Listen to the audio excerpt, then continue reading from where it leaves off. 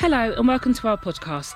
At InDiverse Company, we help organisations to create inclusive cultures that are not just good for business, but good for people too. We've been fortunate enough to meet some fantastic influencers in this space that really brings to life why inclusion is important, not just from a work perspective, but also the effects of change in the wider society. We'll be covering topics such as mental well-being, social mobility, men's mental health, neurodiversity and everything in between. Our podcast series is a chance for our listeners to be able to share some fantastic stories as well as taking away some key insights that can be put into practice. We hope you find this valuable. Hi Andy, thank you for joining us today. I'm going to start off as I always do by just asking you a few questions, but most importantly I'd love to hear how you'd score your mental health today on a scale of 1 to 10. I don't know, I'd score myself 9 today. 9? That's pretty high. Is it because you're meeting me? That's right, it was a 5 until I walked in here. Great, so let's walk things up with our quick fire round. I'll ask 5 questions and just let me know which one is more aligned to your way of thinking. So, sunrise or sunset? Sunrise. Walking or exercising, do you prefer listening to podcasts or music? Music. Urban or rural? Rural. Phone call or text? Phone call. Honesty or considering others' feelings? Honesty. Cool. Okay, so today we'll be discussing your book that's about to be published, which is Sweet Spot, and also why it's important for people to find and show their uniqueness. So let's start off by talking about your personal journey, and we'll start off with you're neurodiverse. You've been diagnosed as autistic, but you're also an entrepreneur, and you found out quite later on in life, I understand, and you was already working as an entrepreneur when you got that diagnosis. So, could you tell us your personal journey? Sure. Well, I've been running my own company for about 10 years, and I was struggling with issues around isolation, conflict, sort of lack of relationships and friends and so as part of my journey of emotional development, I went to meet with a therapist. And we spent an hour together, I was sat on her couch and she asked me a lot of questions and I sort of shared stories. And at the end of this session, she said, well, have you ever considered a diagnosis for autism? And I almost fell off my sofa because I'm somebody that's done a lot in life. Yeah. I've had my fair share of achievements. I've run successful companies. I've run big departments in big companies. I've been to university and all those sorts of things. And my association with autism has been that it's something, that it's a disability or something quite severe, and how someone like me have this. So I was quite surprised, and but curious that would be her answer. So I went home and there's a few online tests. There's a Cambridge professor, Simon Baron-Cohen. Mm-hmm. He has an online test, adult test for autism. And so I did it, and there's a threshold, right? Above, I think, 32, you're autistic. And I did it, and I scored 38. Okay. So I thought, well, this is a rigged test, right? It's clearly done by people who want to see autism in anyone. So I'm a member of a business group, and I sent this test to everyone that I knew in the group. So do me a favour, take this test and get the results if you're open to that. And most of them humoured me with it, and no one got above 30. Even the ones that I thought would. What was your thinking then? So maybe it's not so skewed. Well, it was one of those little moments of, oh dear, the world or reality somehow is giving me a data point here that I hadn't anticipated. Now, my son has been diagnosed as autistic for quite a few years previously, and so he had a caseworker who used to work with. Previous to your diagnosis? Yeah. I mean, the two are unrelated, genetically, but it wasn't because of my son, because I hadn't anticipated it. And he had his caseworker, a guy called Jonah. So I booked a 2-hour session with Jonah, and he sat down. I said, I'm not here to see you about Harry, it's just about me. And then he sort of laughed, threw his head back and laughed, and went, oh, okay, so you're here at last. All right, here we go. And then he, so I told him things, and he said, I'm not a clinician, but if it's up to me, I would certainly diagnose you as such. And I remember that his parting words to me from that session were, remember that you're human first and autistic second. And I almost punched him. I was kind of angry. I was like, what do you mean? So I thought, right, I'm going to answer this once and for all. And I contacted a charity that do a full psychiatric assessment and diagnosis. And what does that involve? Well, it's obviously a lot of interviews and questions, but what they really do is they go into your background. Yeah. And they meet with family members. They interviewed my mum a lot. And they also made me sort of do these tests where I had to sort of problem solve, follow balls on screens, and all sorts of unusual things. And at the end of it, I can remember thinking on the last day when I went to collect this report, they'd sort of done this thick, inch-thick report. So how does this go over a number of weeks? Yeah, it's like a 6-month process. Right, okay. And I remember thinking, right, they're going to tell me that I'm a bit of a pain in the ass, but not autistic, right? But anyway, so they told me that I had been diagnosed. So I was a little surprised, to be honest. And I still have an ambivalence to it, if I'm really honest. Yeah. Because I think it's something that I'm what I would call the thin end of the wedge. Yeah. Yes, I do identify with that community, and I certainly have traits, but not all the time, and certainly not as strongly as others. I struggle with this a lot, and it's caused me a lot of reflection in the past few years. And it's when something like that happens, what I do is I then reassess all of my behaviour. Okay, right, yeah. All of my thinking patterns. I think, well, is this autistic? Is that autistic? Yeah. And I sort of start to question a little bit what normal is within my own head. And so it's something a little bit undermining about that. But it's a healthy journey, right? Because it's in certain areas, particularly spending time with other people that are autistic. Yeah. And seeing what things there are in common, it leads ultimately to self-understanding. So for our audience that aren't aware, what are some of the traits of being autistic? Well, a big one is in terms of social interaction, like a willingness and interest and engagement at a social level with people, repetitive behaviours, and sort of very, very strong focus on a certain topic or issue or behaviour at a certain time. So, for example, you have a routine or a particular subject that you get over fixated on. So it's the way of thinking about it is it's a bit like a spider diagram. Okay. The spider diagram is where you have maybe sort of 7 or 8 points on it. And each characteristic you score on. And so that there is, the frustrating thing with autism is there isn't just one spectrum within it. Yeah. There are all sorts of behaviours that can characterise. There's also this physical element to it. So a lot of it is about sensation. So noises, sounds.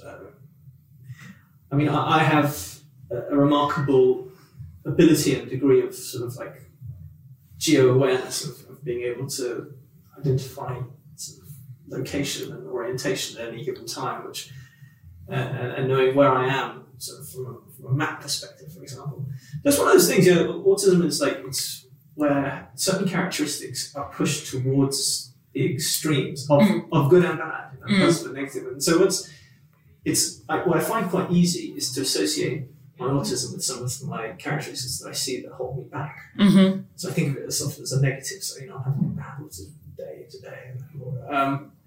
But what's harder to see is those sort of strengths. Like I have an ability to kind of cut through the noise. But that must be such an asset as an entrepreneur to be able to focus. That's one of the things that myself is one of my biggest failures, is not being able to focus. It's what people pay me to do, actually. And so one of the questions on your list there was about kind of what have you learned, or if you're a billboard. And I always think of, I don't know if you know the Oracle at Delphi, which is the ancient Greek source of wisdom. And it's a building like a temple, and at the top of the archway they have the words, know thyself. And so as I get older, as I go through life, more and more I realise that it's actually a journey of understanding yourself and self-understanding. So for me, that's been a significant step along that road. And once you know that, what actually it sounds simplistic to say strengths and weaknesses, right? Yeah. And so at school, you get assessed for strengths and weaknesses, but being able to differentiate, for example, between a dream that is maybe a false dream because maybe the world has told you that that's a thing to want, and something that's genuinely good for you, that takes time. That takes experience. That takes years of understanding, and it takes trying things and getting it wrong. So, for example, I ran very big departments in large organizations for a while. I worked for bosses because a part of me and an ambition within me drove me to do that, but it wasn't good for me. Yeah. I didn't. How did you feel? And when you look back at that time, how did you feel? Did you feel that you were it's an environment that suited you, you were thriving in, or did you just... Terrible. Yeah. I mean, I fought. So the thing is, at the same time, I've got enough sort of skills and abilities and intelligence to be able to be effective enough to succeed. Yeah. But it's not the right fit. I cause as much You're not problem. being your authentic self. You're just... You're fitting within the parameters that need to be filled, sort of thing. Yeah, so how diagnosis was helpful for me in one significant way was then, reassessing what it is that I'm doing in my life and changing, making decisions and recalibrating what I do based on a better understanding of myself. So actually it was around about the time that I sold my company.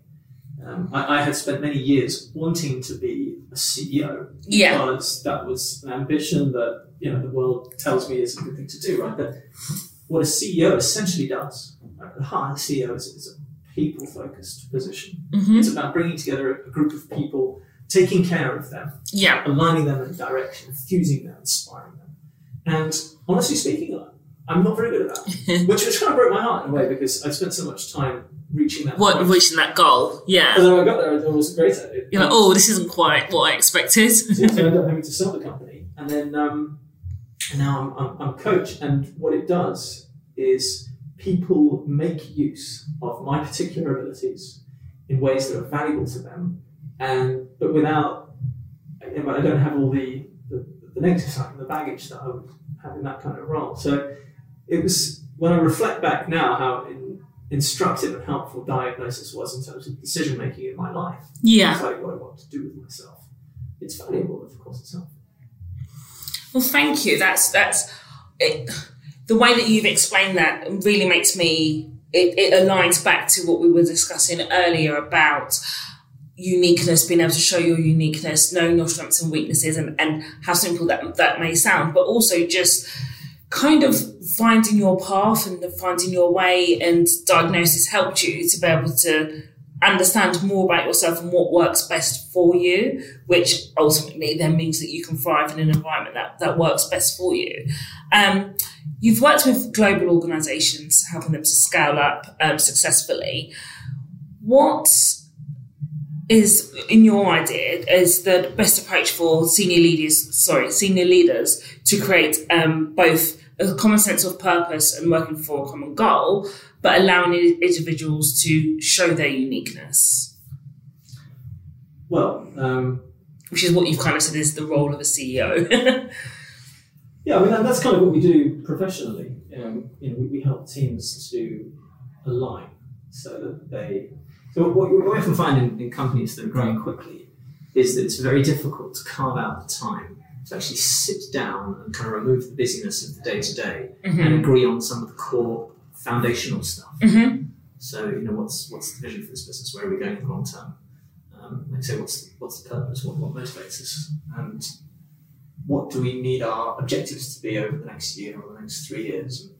And some companies do manage to do that, but then find it difficult to stick to it. Yeah. Right, so it kind of gets put in a shelf, gathers dust. So what we do is we come in and we take them through a process of defining each of those, which involves a lot of, sort of debate and discussion. And that process of alignment typically is people sharing their ideas and often realising that they're more aligned than maybe they realise. They just have the conversation and then holding them to it. And accountability. Week out, month in, month out, quarter in, quarter out, and particularly at that point of each quarter, then spending time with the team again to readjust. So you have to break down a journey into steps. Okay. So for us, the quarter is very important because you realign the team around a few key projects and priorities. It's a lot of what it's about is within the time that you have in your day, in your week, your working time. Most of it is spent on what we call business as usual. right? It's keeping the lights on. It's keeping the whole machine ticking over so the customers are served and you're selling and recruiting and all the stuff that the business needs day to day. But there's this small amount of time that you can spend on change, doing things differently. And maybe it's going after a new market or improving the actual performance of the organisation through changing processes, for example.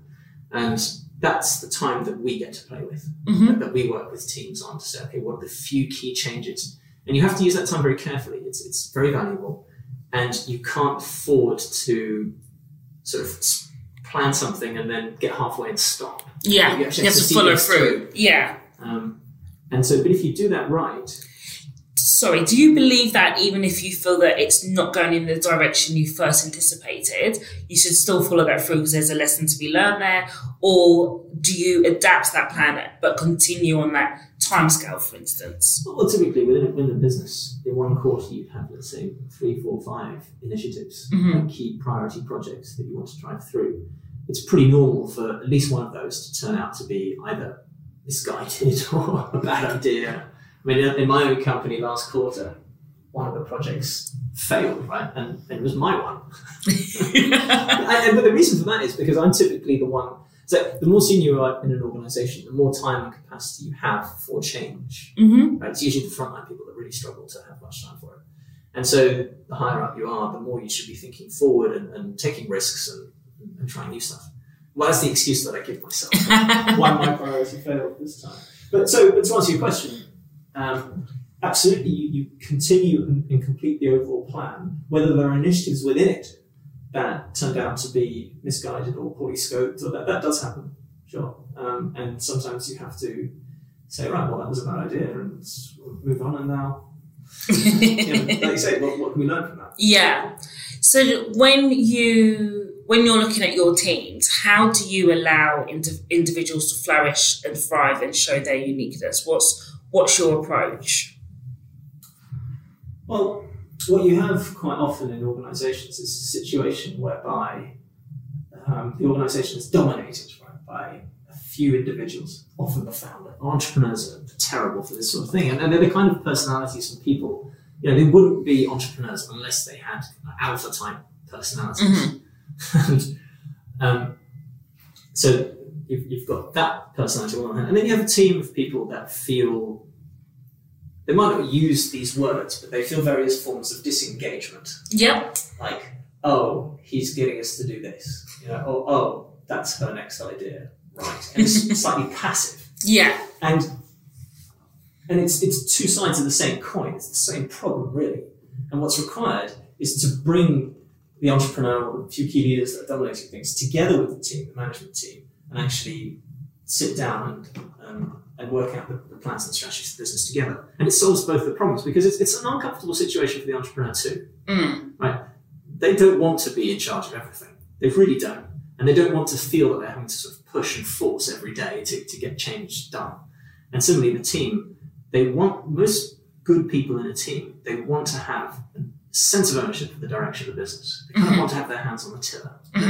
To be involved in the setting of strategy because they know the business best. And that's at the heart of what we do. But sometimes that's why having those sessions facilitated helps. So we do things like, okay, what do you think? Or everybody's going to fill out their ideas and they're all going to go up on the wall. So there's a team that I started off with last week. How do you create an environment of honesty that what people are going to put on the wall, what they're going to share is genuine and what they actually think and believe and not almost playing along with the senior leadership team's vision? Yeah, that's a good question, and it comes down a lot to so as a facilitator of that kind of session. A lot of the skill actually is involved in pulling exactly that off. You have to create a safe space. Absolutely. So there's this team we kicked off with this week, and they have this guy who, without him, they wouldn't have this business for sure, right? Because he's like a dynamo. But on the other hand, he also limits the growth of the business because he's quite a dominant character. But he's aware enough to know that and realise it. Otherwise, he wouldn't have asked for help. So there's a few things. Obviously, you have to set and state the ground rules of the session at the beginning of the day. You have to be explicit and say, if we leave here today and you feel that you haven't had your say, or that the real issues haven't come out, then we've all failed. Like really, today is the day where you're going to share what's important, share that stuff. So you have to set that up. But during the day, I find myself at moments explicitly saying, okay, thanks. That's great. Hold that thought. Yeah. And doing that in a way that isn't confrontational or obnoxious. Yeah. So that person doesn't feel like the owner of the business doesn't feel that they've been put down somehow, and it's done out of love. Yeah. Yeah. But it's giving this space. And sometimes I do have conversations with people beforehand. They say, how should I approach this day? A little bit nervous. How am I going to what's my role today going to be? I'm used to dominating all the versions of that. I say, well, just sit back and listen. If you need to, and one thing that you can do is you give people like a few chips, and each chip is like 2 minutes of talking, and you can only play a certain number of chips. If someone's really has a tendency to dominate. But if you do that a few times and people realise that they're going to actually be given the space to share, then the dynamic shifts. And there is something about having that neutral voice in the room that's guiding the process. It's not really getting involved in answering things or making decisions, of course. That creates a level playing field. Yeah. So it does work. Yeah. So when we think about that, let's move on to thinking about what drove you to write Sweet Spot. I'm really looking forward to getting my hands on this book. I really want to find out what tasks and skills I'm best aligned. I think I know, and I don't know how many people have said that to you already, but I think I know what works, but I love a test. Okay. So I'm really keen on a personal level to kind of look into this, but I would love to kind of hear and to the audience, to tell the audience about what drove you to write the book, and what key points are coming out from the book for individuals who are perhaps struggling to find their uniqueness and communicate that. Sure. Well, it's probably helpful just to explain what Sweet Spot is. Yeah. So what is this idea? And it's a 4-part matrix. So I love 4-part matrices. And it's a very simple idea, and you're absolutely right. The first thing that you came up with probably is the right answer. You actually know the answer already. But your sweet spot it's the top right-hand corner of this matrix. So it's the things that you're good at and you enjoy, on the one hand, and the things which are high value and have significance and impact. So it's high on both of those areas. It's top right-hand corner, it's a sweet spot. If you spend more time in your sweet spot, then you will be more engaged, enjoy life more, you'll get better results, probably have more financial success, particularly if you're an entrepreneur. But the reason that people don't spend much time in their sweet spot maybe is because of all the other things that they're spending their time on. Right. So it's the top left and the bottom right and the bottom left. So we call those distractions, are things which are maybe things that you like doing, we're quite good at, but aren't high impact. Like I only recently delegated doing payments in our bank system, just because I always quite like the passwords and them. I feel like an international jet set. It's stupid. It's £10,000 there. There's no good reason why I should be doing that, right? Or you've got drains. So those are the things which are important and significant and impactful, but don't sit within your skill set. Yeah. And so I definitely know what mine are on those. Yeah. So I believe until just 2 or 3 months ago, I was doing all the marketing for our company. Yeah. And I'm terrible at marketing. Yeah. So it wasn't really getting done, and I'm frustrated with myself.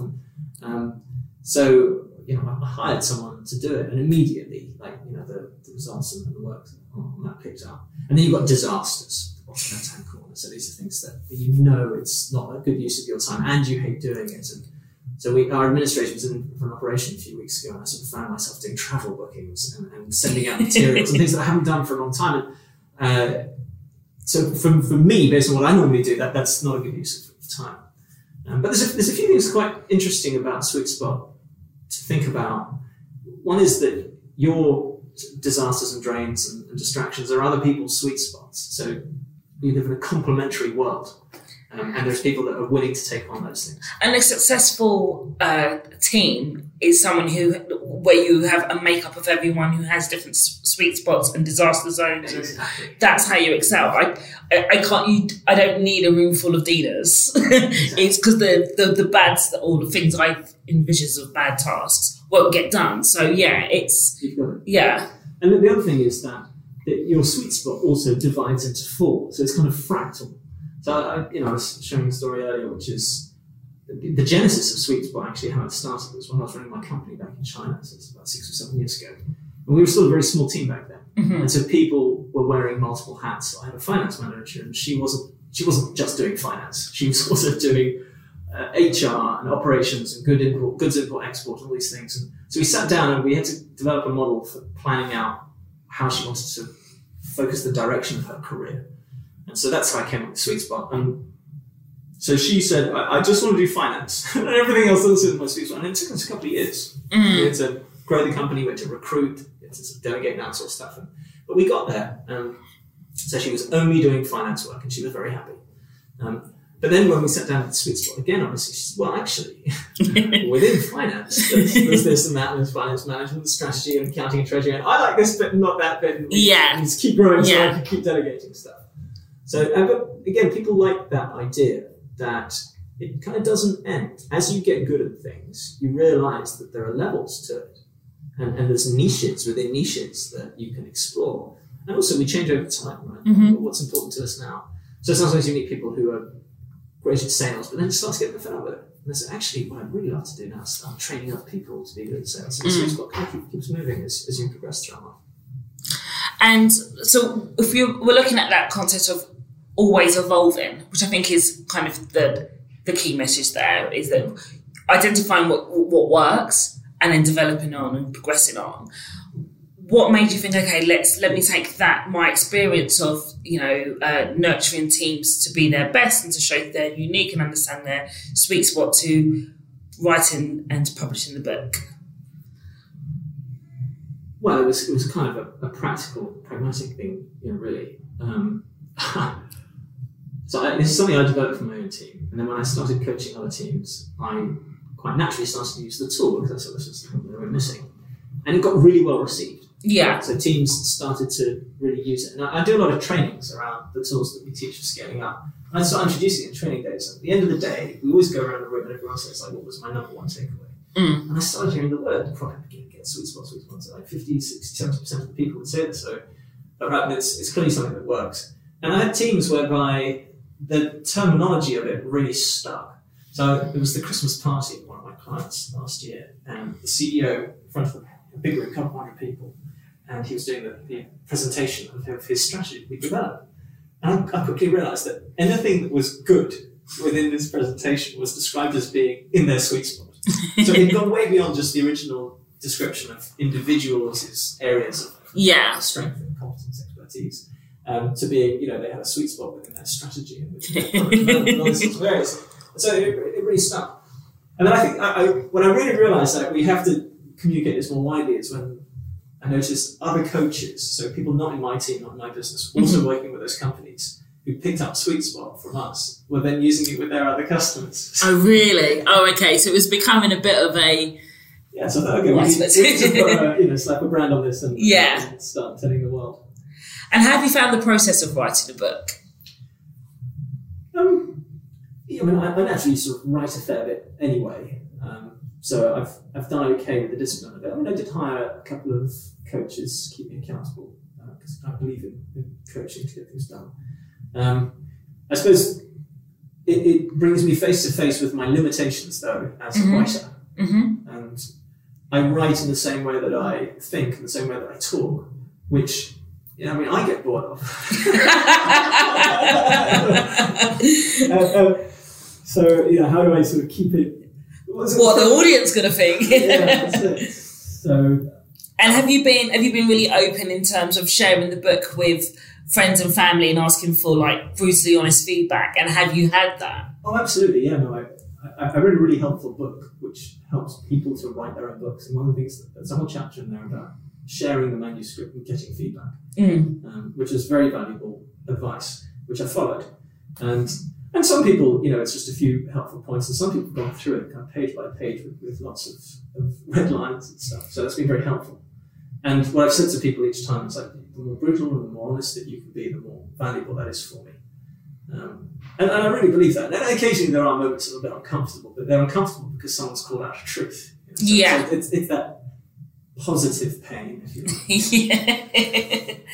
So when we're thinking about people, so once people have established this is my sweet spot, this is where I really excel, this is what I really enjoy, they understand that. How do they implement the changes needed on a, like small habits daily to make that massive impact change on their life or their career?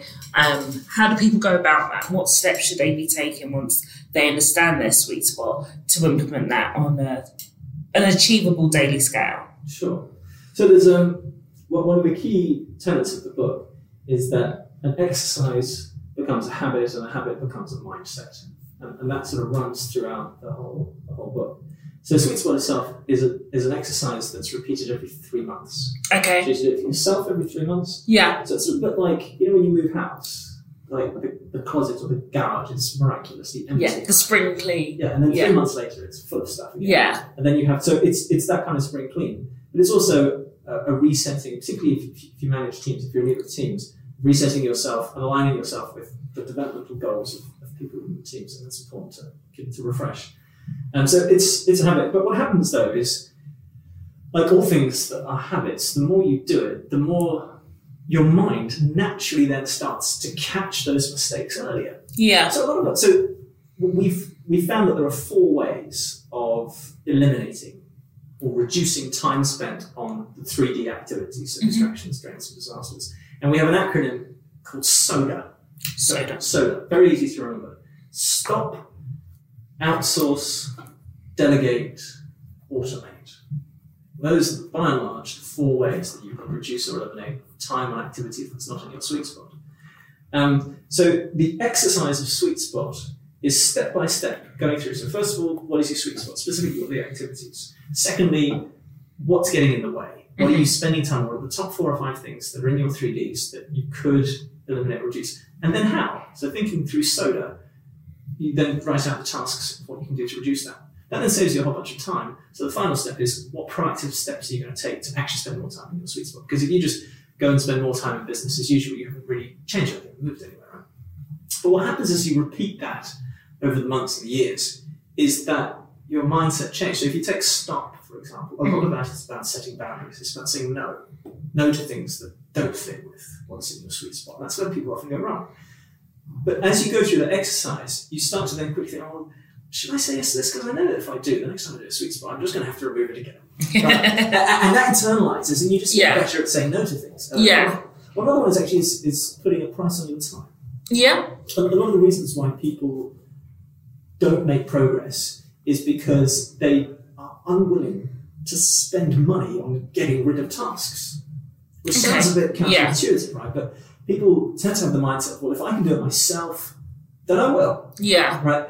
Why should I hire someone and pay them? Well, I can do it. Or why should I pay an outsourcer? Or why should I pay for the express service? Or the delivery service? Or why should I have them delivered from the shop to my home? Well, it's because it saves you time.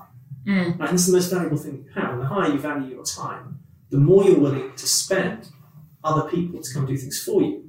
What should you use that time for? You should be using your time in your sweet spot. And if you've got your sweet spot right, it should be higher value. Right? So it's a changing in that mindset. And that fundamentally is the mindset of the entrepreneur.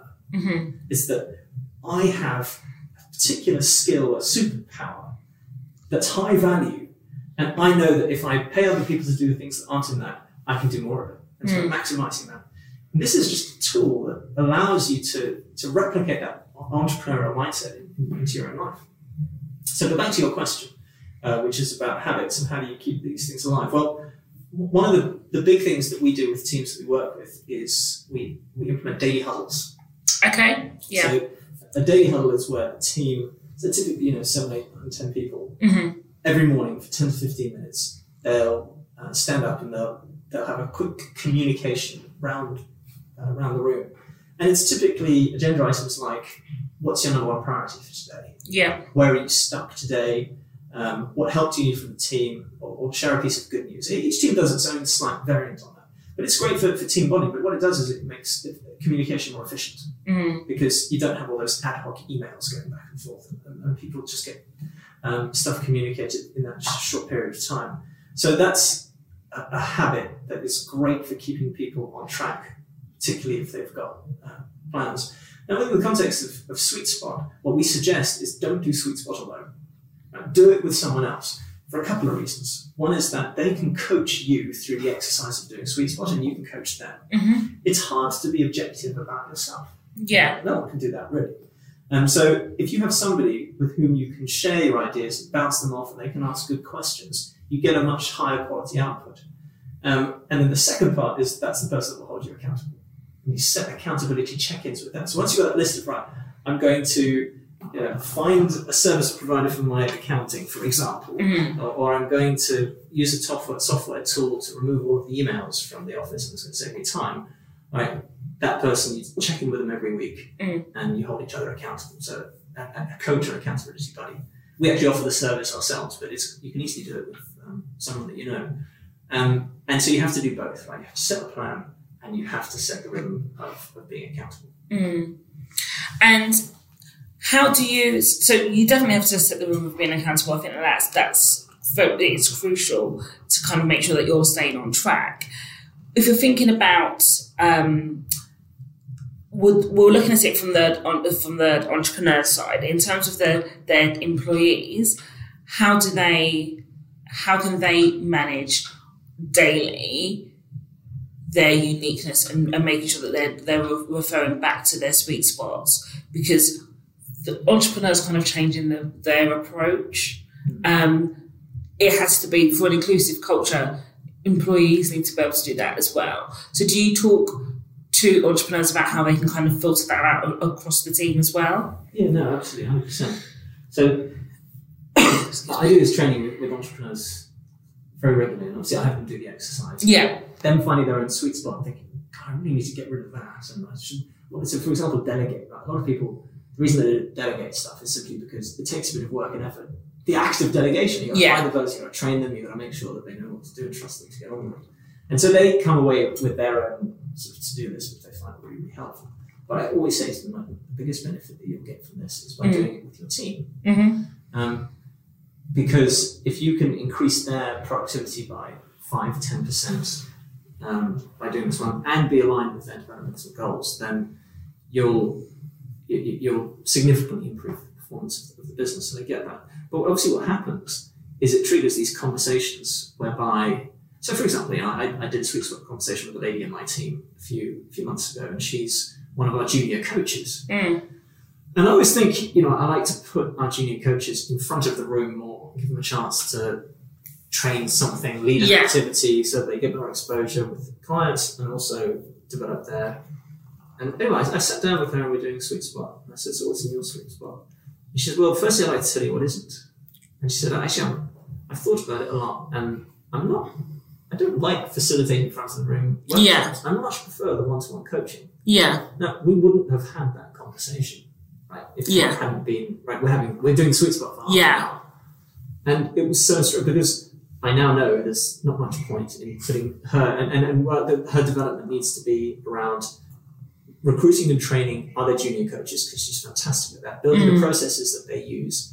And then if I put her as a one-to-one coach with our best clients, because that's her sweet spot. And if I start to say, well, why don't you sort of progress to being a senior coach in facilitation? That's not, it's almost like making bespoke strategies where people can thrive. Absolutely, 100%. Yeah. And there's a great author from the States, Jim Collins, and he says, if you want to motivate people, don't spend time motivating them. Remove the things that demotivate them. Like, don't demotivate, declutter. Again, that's what Sweet Spot's all about. So, for example, I was doing it with another member of our team recently, and she said, well, there is one thing. There is one thing. And she manages diaries for the team, and there's another team member who has this crazy busy diary, and she said, well, it drives me nuts. I cannot manage her diary because it's so full and so busy. And the only way to solve that actually was for me to go and have a conversation. But for her to feel that the team that she works with and for want to help her to remove the things that are bothering her most is fantastic. You can sort of sense it's not really about gratitude, is it? But it's just allows her to get on and enjoy her work. Yeah. So that's usually where like the biggest payoff comes, because issues like that, people aren't necessarily going to proactively come forward with. Mm. They're going to say, oh, hey, I'm fed up with doing this task. Can you please take it off me? You have to go and ask. Right. Yeah, definitely. I want to touch upon neurodiverse, but mostly at autism, because I know we've spoken about this.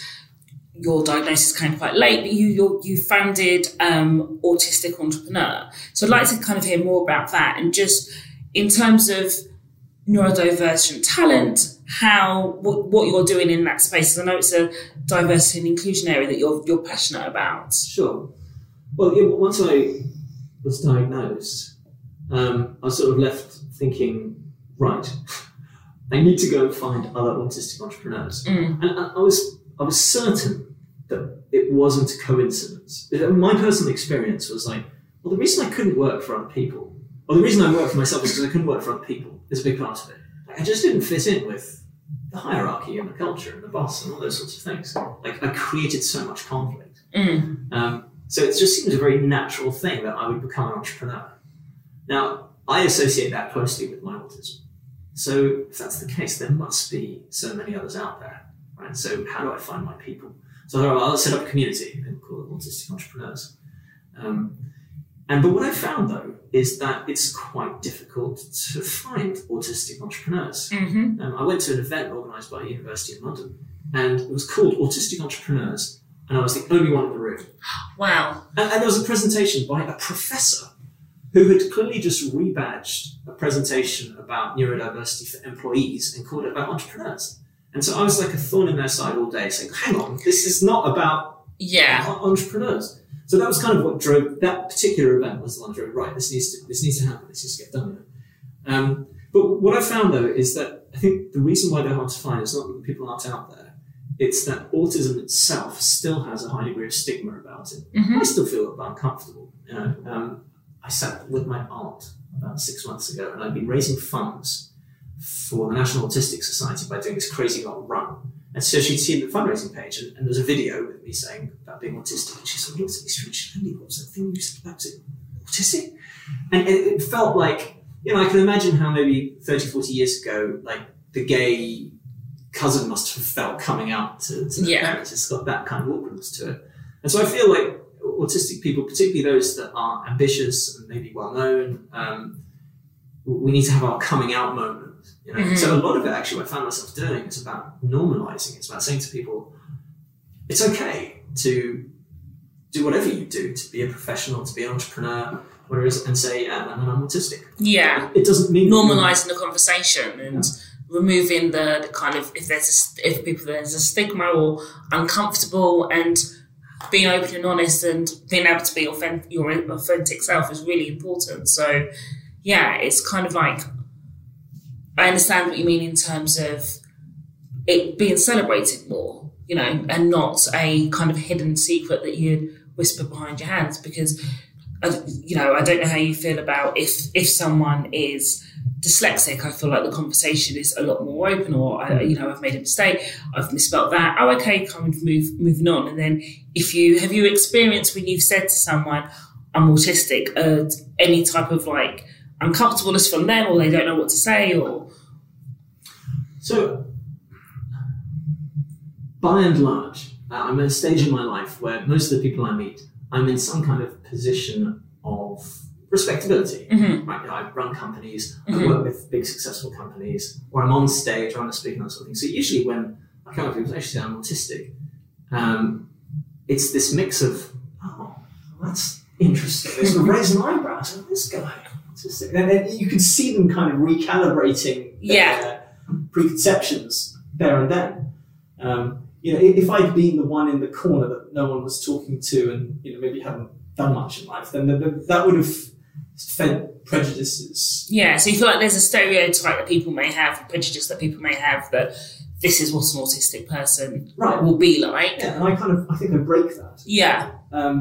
So it is still a slightly awkward moment, I find. Yes, and it raises eyebrows, but it's not.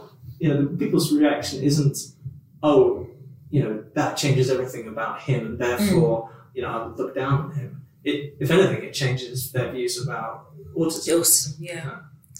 And you said that your son Harry is autistic as well. Yeah. In terms of, and one of the questions I had from earlier, from when you were talking about your diagnosis, was did he have the same 6 months of testing? And is he a school age now? He's 14. He was diagnosed when he was about 6 or 7. So the school picked up on it, and then it was through the NHS that he was diagnosed. And what sort of support has he had throughout his diagnosis and being at school? Yeah, it's been super helpful for Harry. The biggest part of it, I do believe, is about self-awareness. Yeah.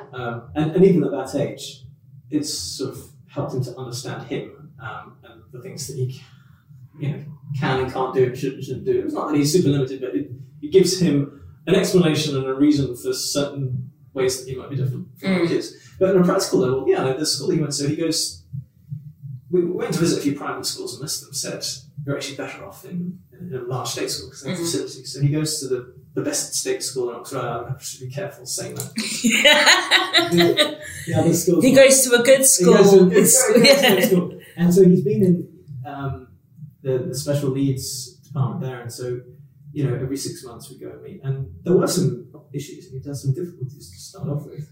And I do genuinely believe that it was a lot of those sessions that helped him to transition into that school and dealt with a few issues. And in fact, we got a letter a few months ago saying we're taking him off the special needs register. And it's a sort of mixture of pride, I suppose, in him and I'm not concerned because I think he's generally settled in well. But that was really, really helpful for him and for us. And what's his superpower? Well, I'll tell you what. So his fascination now for... This one's gone on for a good long time, must be 12 months, has been aeroplanes. Okay. And he'll spend hours watching YouTube videos of planes landing and taking off, and he can recognise them all. And he goes on these websites where he can see where every plane in the world is at any given time. And so there must be a lot of planes on that screen. Yeah. But he has this amazing ability to assimilate all that information over a prolonged period of time and maintain an interest and a focus in it that others would have dropped long ago. He hasn't yet. One day that will serve him well. At the moment, it sort of feels like a slight eccentricity or oddity almost. But one day it will serve him well. I don't know quite what that will be yet. But you can see a corner of the world for him, right, in doing that. So every time I take a flight anywhere, I have to take a photograph of the safety card of the plane. Yeah. And send it to him. And if I don't do that, then he gets... It's pretty murder. He gets quite upset with me. And even though I've taken the same photos of the same safety cards many times.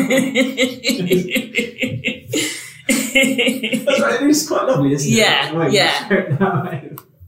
Oh, no, that's really nice to hear. Okay, so how would those close to you describe your job? I asked my son this last night when I saw your questions. And he's 14 and he went, don't know. I said, come on. He said, don't know, business coach? I said, yeah, but actually what does that mean?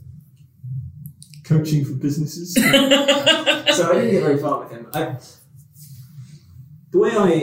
was on the phone to my mum the other day because I'd done 2 days with a new customer, which is what puts me in my sweet spot. Yeah. So helping a company to really figure out their strategy in a short space of time. And I called my mum up and I said, I was explaining to her, there's a theory in economics which is that there's 3 types of company in the world. You've got mice, gazelles, and elephants. So mice are the small companies, the mom and pop shops, and the self-employed people and the tradesmen, but they don't grow. So it's a lot of people, a lot of jobs and GDP, they don't grow. And then the elephants are the large blue chip corporations that, again, hire a lot of people at GDP, but again, they don't really grow either. And in the middle, you've got these gazelles. And the gazelles are the companies that are mid-sized, they're high growth, and they generate all of the wealth and the jobs and the opportunity and a lot of the new technology as well in the economy.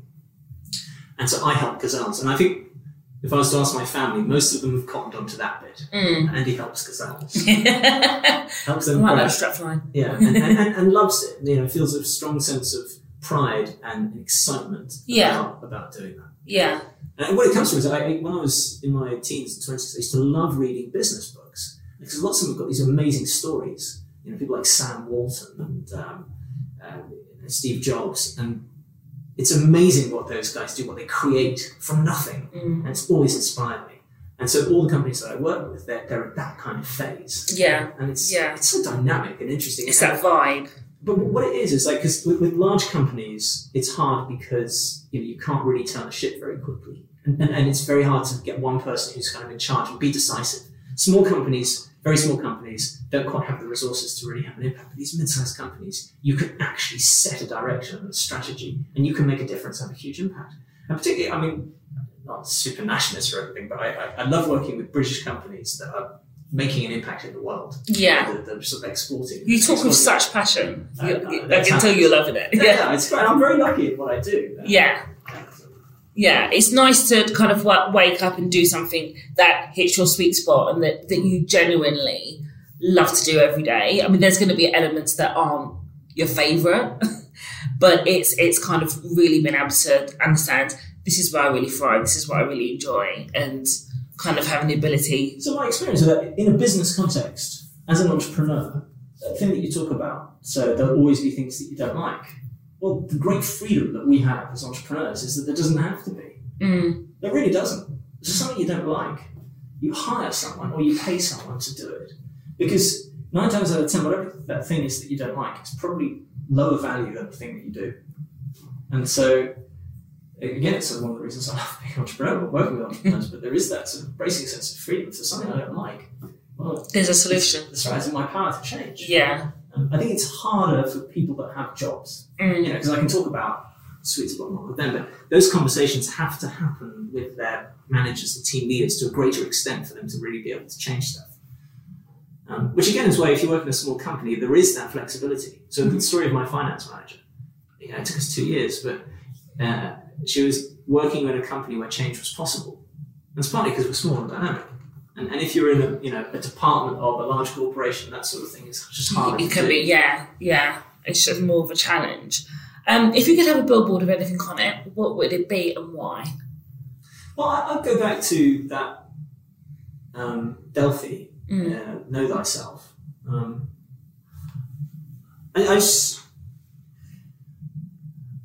We talk about a lot in these kind of contexts about being authentic. Right, about being true to yourself. And a lot of these phrases come out of know thyself. What's really difficult in life is knowing the answer to that question. Actually, you've got to go around the block a few times. You have to fail a bit. You have to have realised the things that aren't really you. For me, the biggest moment of realisation of that for me was when I was about 30 years old. I'd been working for large companies and I'd got myself into a lot of conflicts and troubles. So I became an entrepreneur and it didn't work out for me. I was failing. And I'd always had a problem with alcohol. And so I had to get sober. And so, that uncomfortable realisation of addiction forced a lot of changes of behaviours, and it forced me to sort of face the world without distortion. Without a crutch, without medication. And it's kind of a bracing thing because it forced me to really think, not what does my ambition want, or what do my drives want, or what does my, we talk about, it's a terrible word, isn't it, to talk about sins and whatnot, but there's a bit of me that wants to, eat and drink and, find girls and do all those sorts of things, but it takes time in life to separate out those types of drives from what's actually really good for me. Yeah. And so when I say know thyself, I don't just mean that in a what gives you pleasure or a hedonistic sense of the world. It's like really, it's taken me years to understand the difference, for example, between anger and most things, but right, anger and jealousy, for example. Right. Like being angry at someone because they've cut you off because they're driving a big car. So is it really anger at what they've done, or is it that you're just jealous because you want a big car? Yeah. I've had that experience. Yeah. This guy in his big car, who does he think he is? Actually, I would like a car. And I would probably have done the same thing, And so, my experience is it's taken a lot of time and work to develop that degree of kind of honest self-awareness. Yeah. So when I say know thyself, I mean it in that context. And how long have you been sober for? I've been sober for 12 years, so 9th of November 2007. And in terms of your journey with your sobriety, was small steps, daily habits, did that help? Yeah. Like so much, yeah. Meetings, AA meetings, every day for the first 90 days. Oh, really? I didn't know that, yeah. 100%. And because at that point, it's very much a physical thing. You know, it's shaking and like a physical compulsion. So, yeah, I go to meetings every day, and it just kind of physically removed me from temptation, put me next to people that had the message that I needed to hear. I still go every week. Yeah. So and have you done that consistently over the... Absolutely. Yeah. And a lot of life is more, it's maintenance. You know, it's like taking a shower. It's a habit. You have to keep doing it. It's not an insight that you have once that you then retain. Yeah. So yeah, that habits were huge. And then also changing daily personal habits. Obviously, you know, moving alcohol from the house, that sort of thing. But like, who do I spend time with? Which parties do I go to? Right, yeah. Do you have that conflict now? Do you have that conversation with yourself with events and people that you meet in? And always, no, yeah. It's been too long. But in the early days, it was a lot about that. Which is challenging, right? Like, because for me, when I think about people that I drink with or have been drunk with, it's a certain characteristic, right? And then you think about, if I remove that, am I going to be less interested? But what does that friendship or relationship now look like? So it is a challenge. Well, yeah, there was a lot of people who were sort of quote-unquote friends, but actually they were just sort of drinking partners. Mm. But for example, I used to, every day I'd come home and I'd go straight for the fridge and take out a beer. So then what I had to do when I got sober was I'd hang around the fridge with sort of shaky fingers. And so I'd have to fill it up with Coke. Yeah. And so then I was drinking like... That's a new addiction, yeah. and then you get a sponsor when you get sober. And he said to me, he says, well, Andy, give them up in the order in which they will kill you. So I think it was really helpful. But anyway, so then I got so addicted to caffeine, and then I stopped that. So then I would fill the fridge up with like tins of soda water. Yeah. But I had to kind of sort of, again, it was so habitual. And that took quite a lot of time to gradually ease away. So it's a process. Yeah. It's a marathon, not a sprint. Which book or film would you recommend to people and why? I've always loved the author Ian Banks. Mm-hmm. Absolutely brilliant.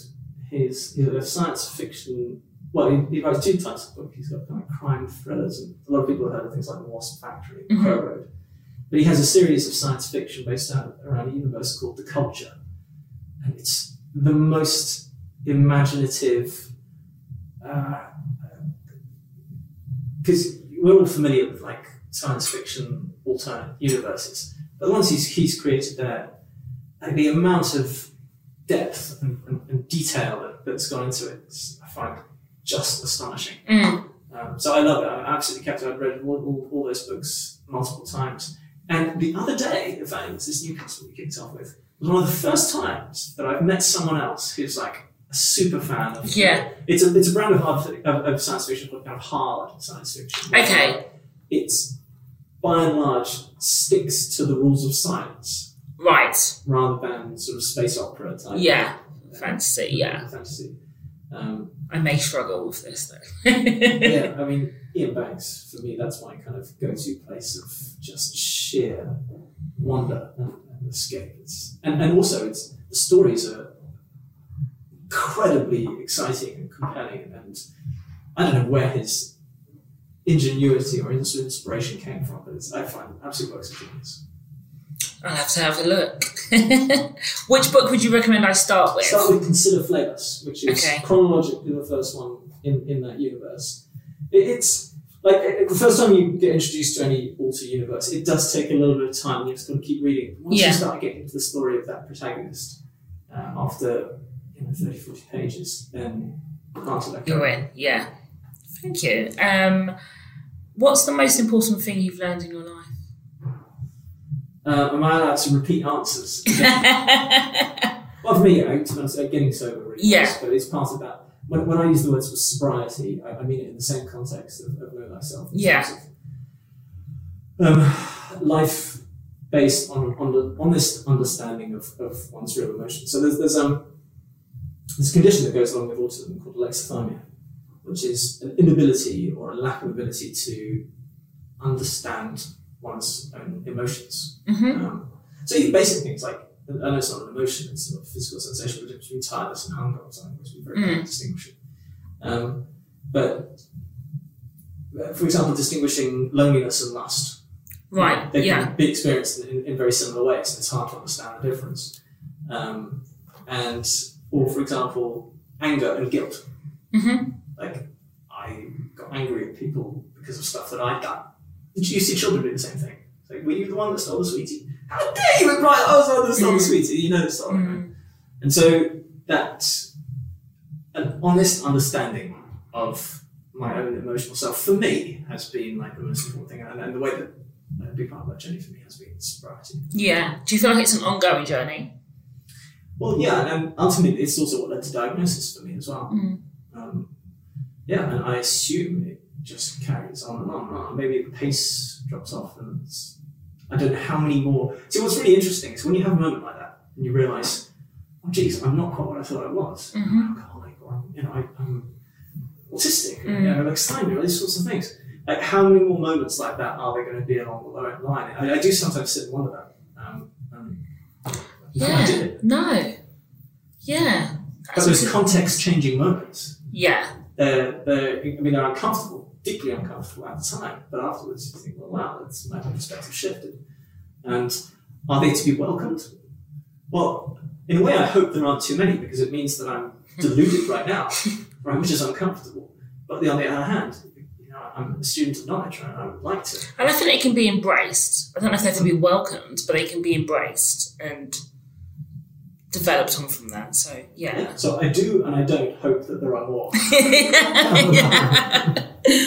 And what's your best tip for making the world a better place? Don't eat meat. I've been vegetarian for a long time now. And so I lived in China for a long, long time. It's a country going through incredible transitions. And one of which was everyone suddenly starting to eat meat. And you could see it play out in the physical environment. When did you first start living in China? 98. And when did you come back? Well, I sold my company a couple of years ago, but we moved back about 6 years ago. Okay. Yeah. So when you were there was less meat consumption than when... In the early days, Yeah.